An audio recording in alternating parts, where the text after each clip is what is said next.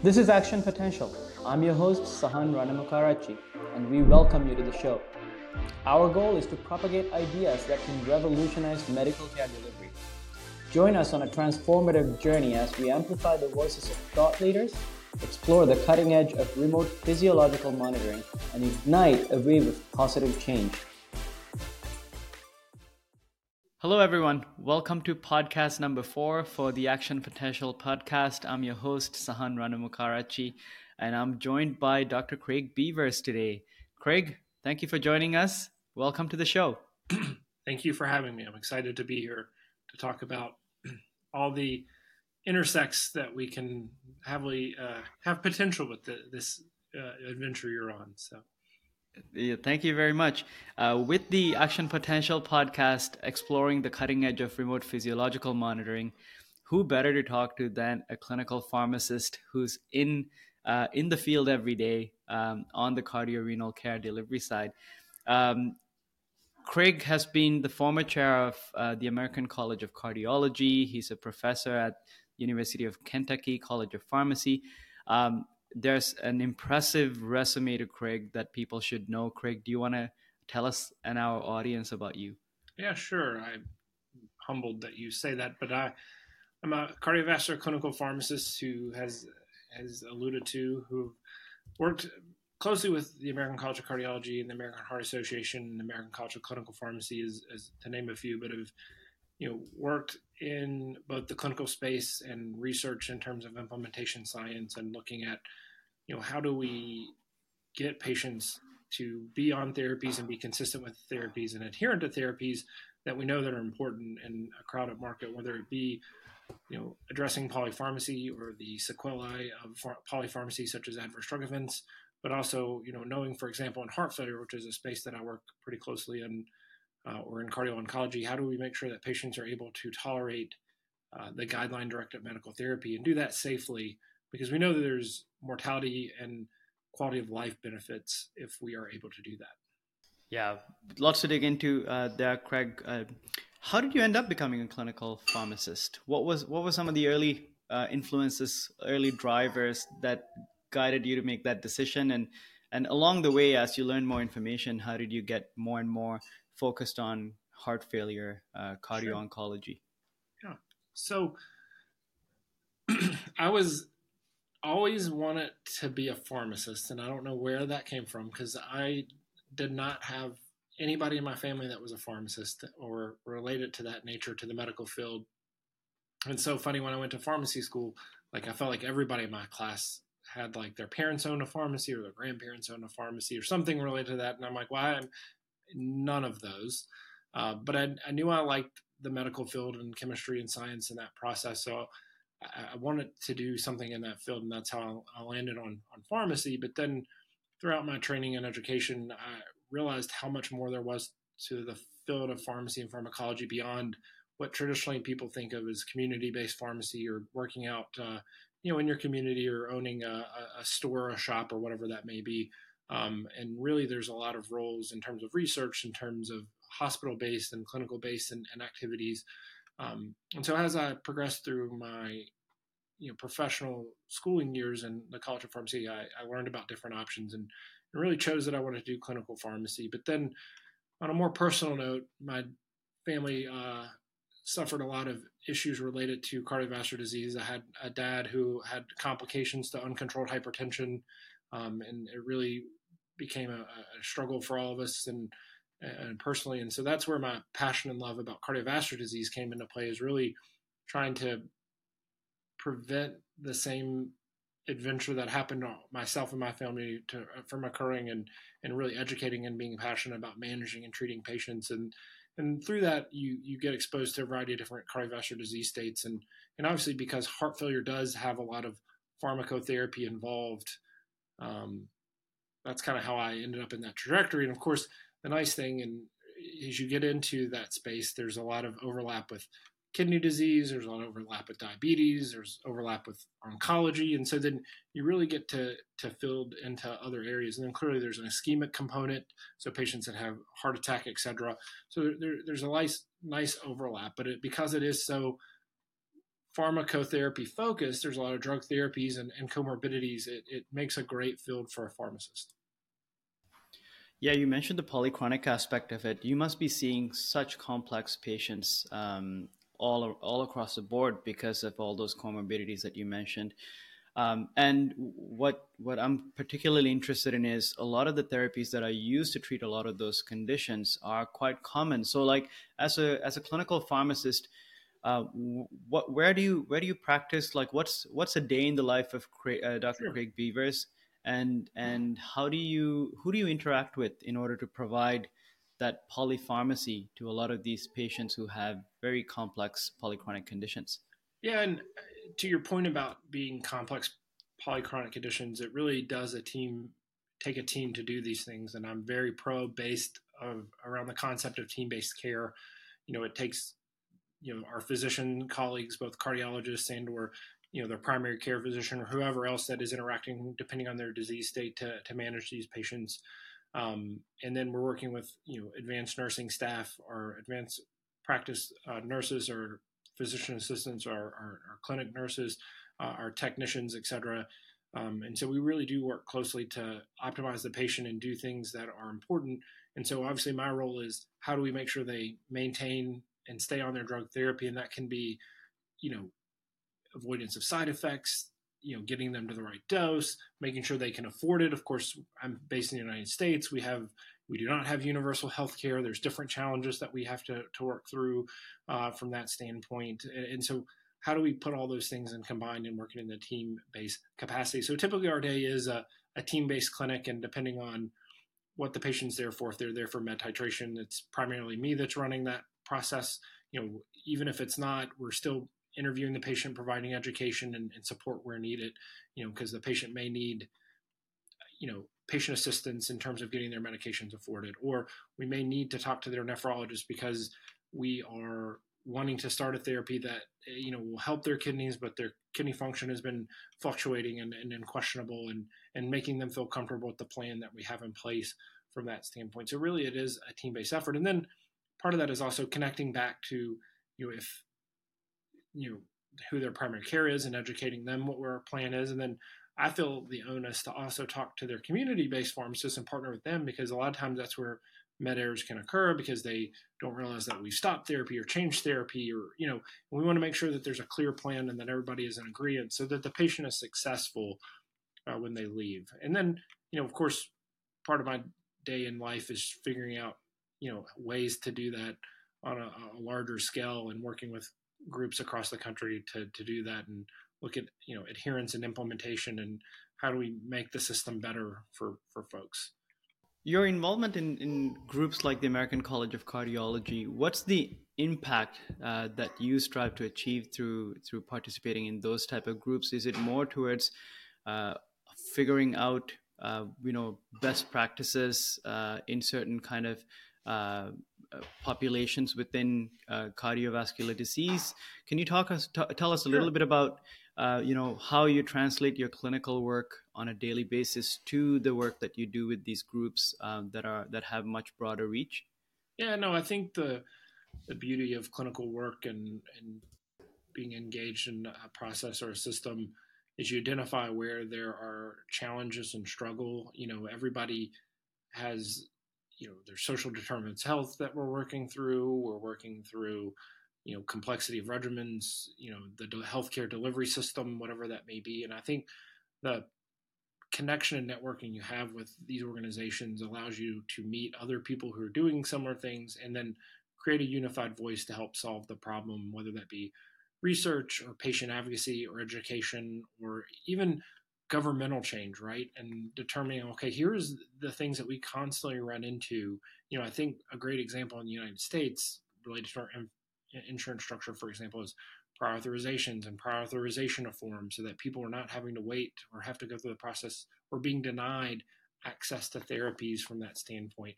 But even to the point of just understanding, do medication adherence devices work? Or, for example, the hesitancy, related to what we're talking about here today, the hesitancy of doing guideline-directed medical therapy and getting patients on there is, how do we know that it's safe and that they can get lab monitoring and follow up with it and meet the titration parameters? And so what what are the solutions that we have or that we need to be able to remove those barriers? Could you?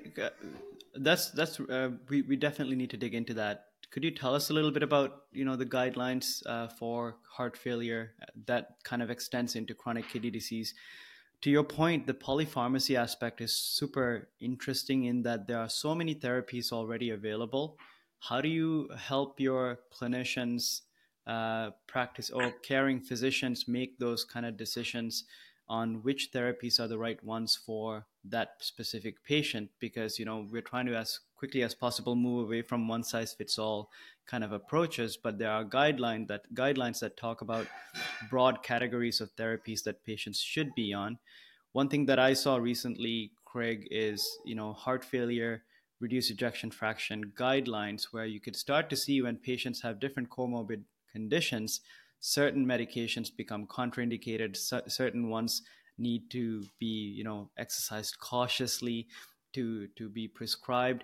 It becomes very complex. So can you tell us a little bit about the classes of therapies that are part of guidelines to start off, Yeah. and which ones are particularly challenging to titrate as we get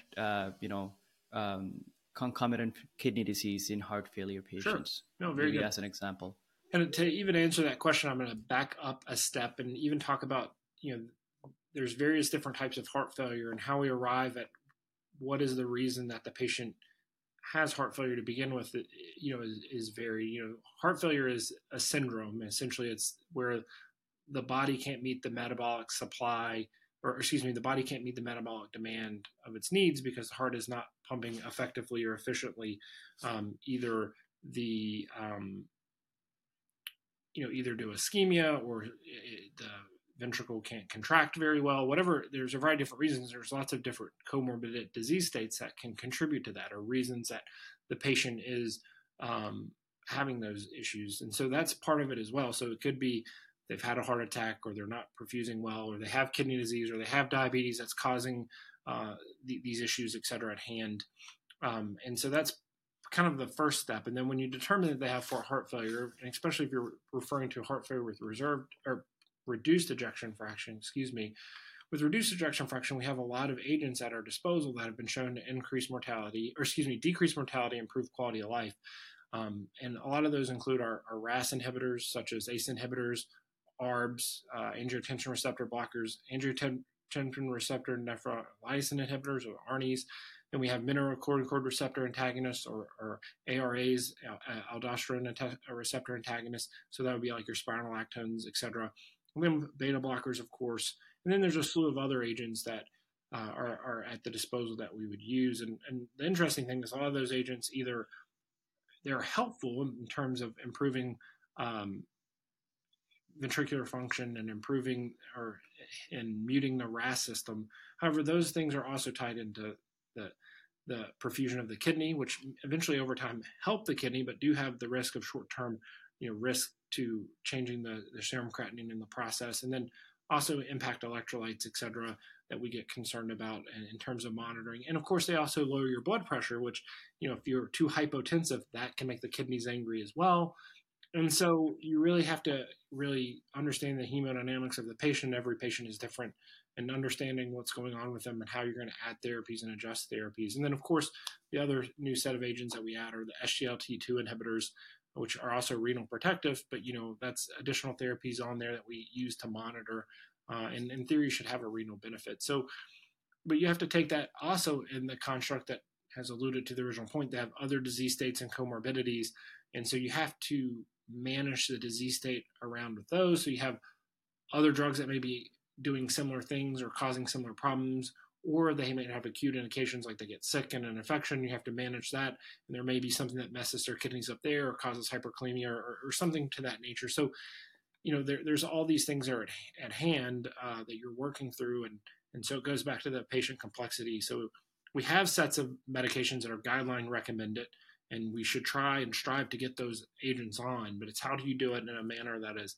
safe and effective, given that they are going to be helpful in the long term, but they have short-term sequelae or adverse events, etc.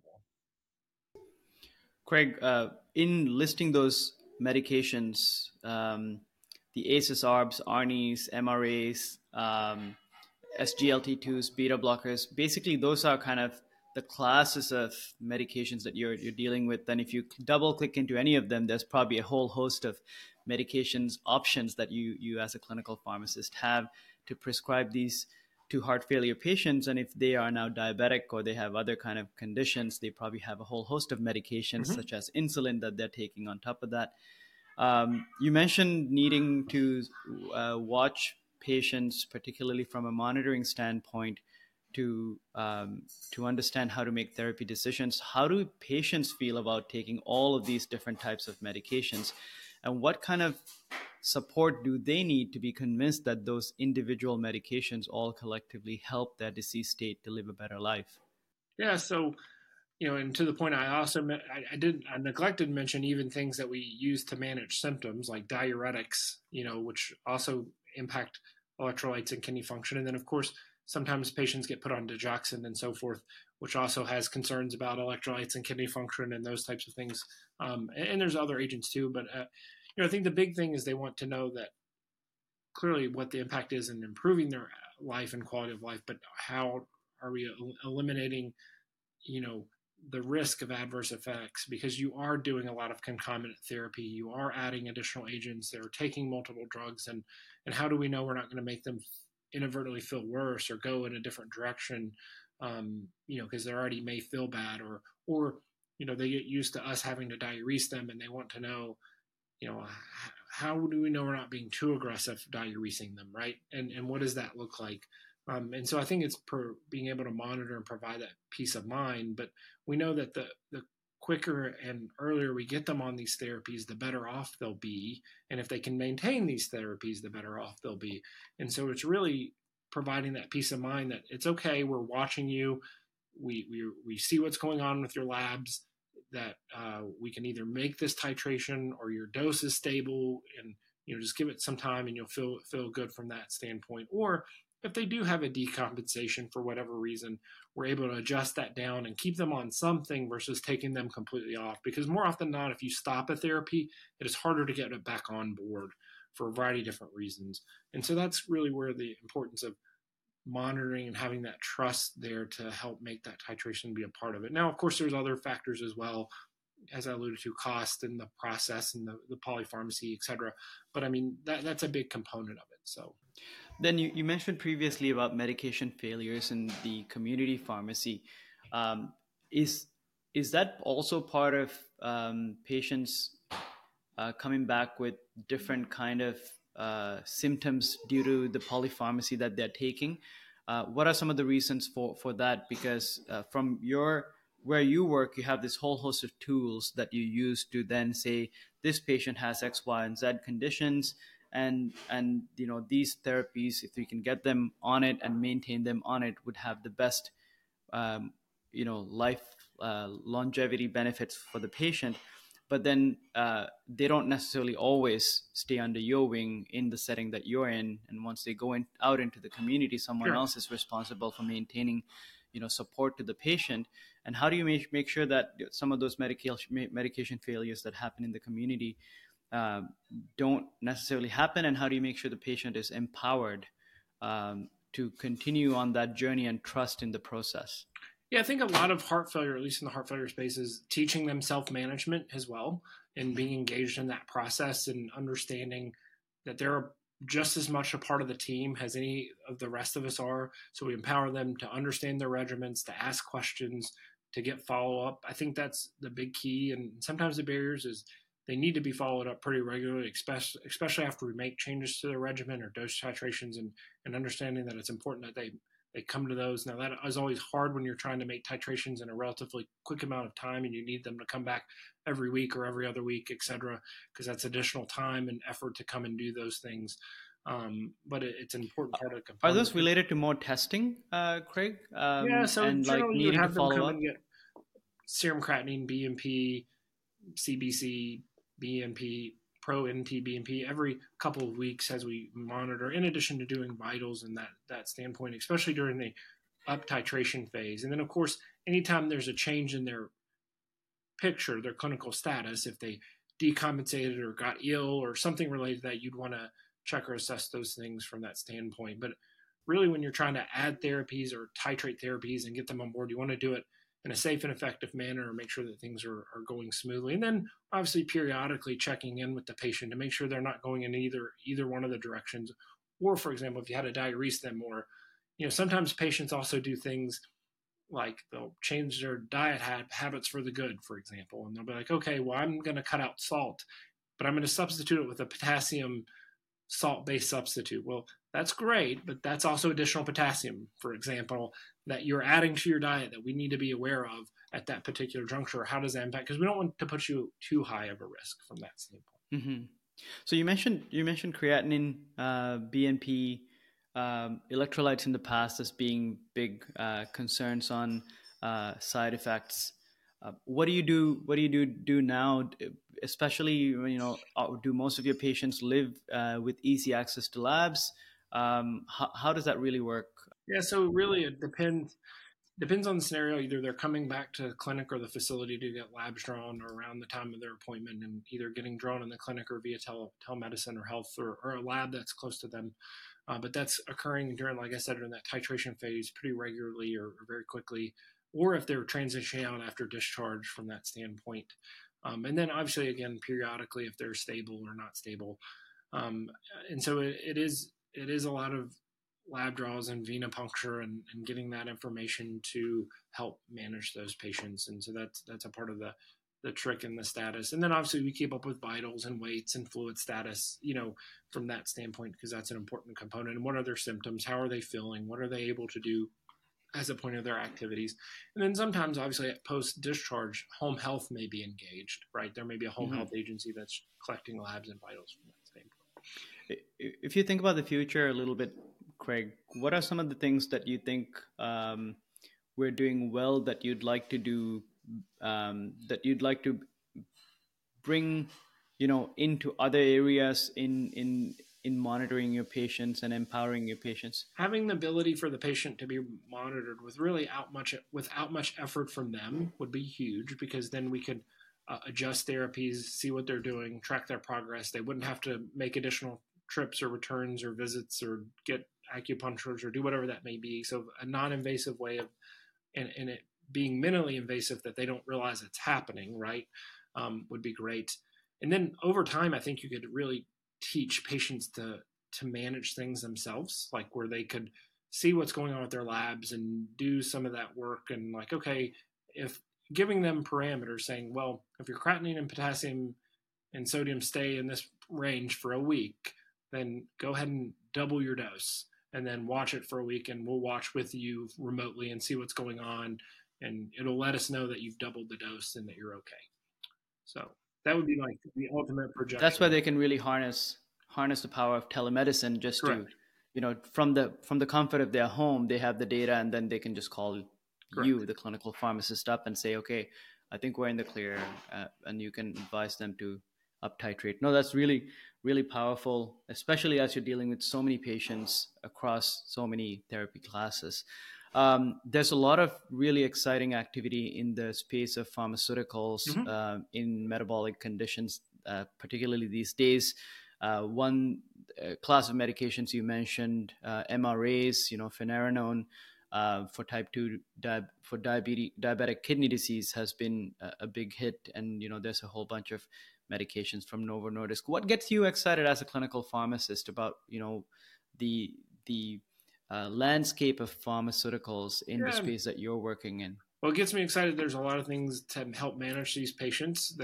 That's great. Good news and bad news. It's good news because there's a lot of options and a lot of things that are helpful for our patients. It's bad news because sometimes it comes at the cost of more agents. But, in terms of innovation, I think the ability to monitor folks is getting better. I think people are really progressing to what is it like to manage these types of patients at home versus in a hospital-based setting.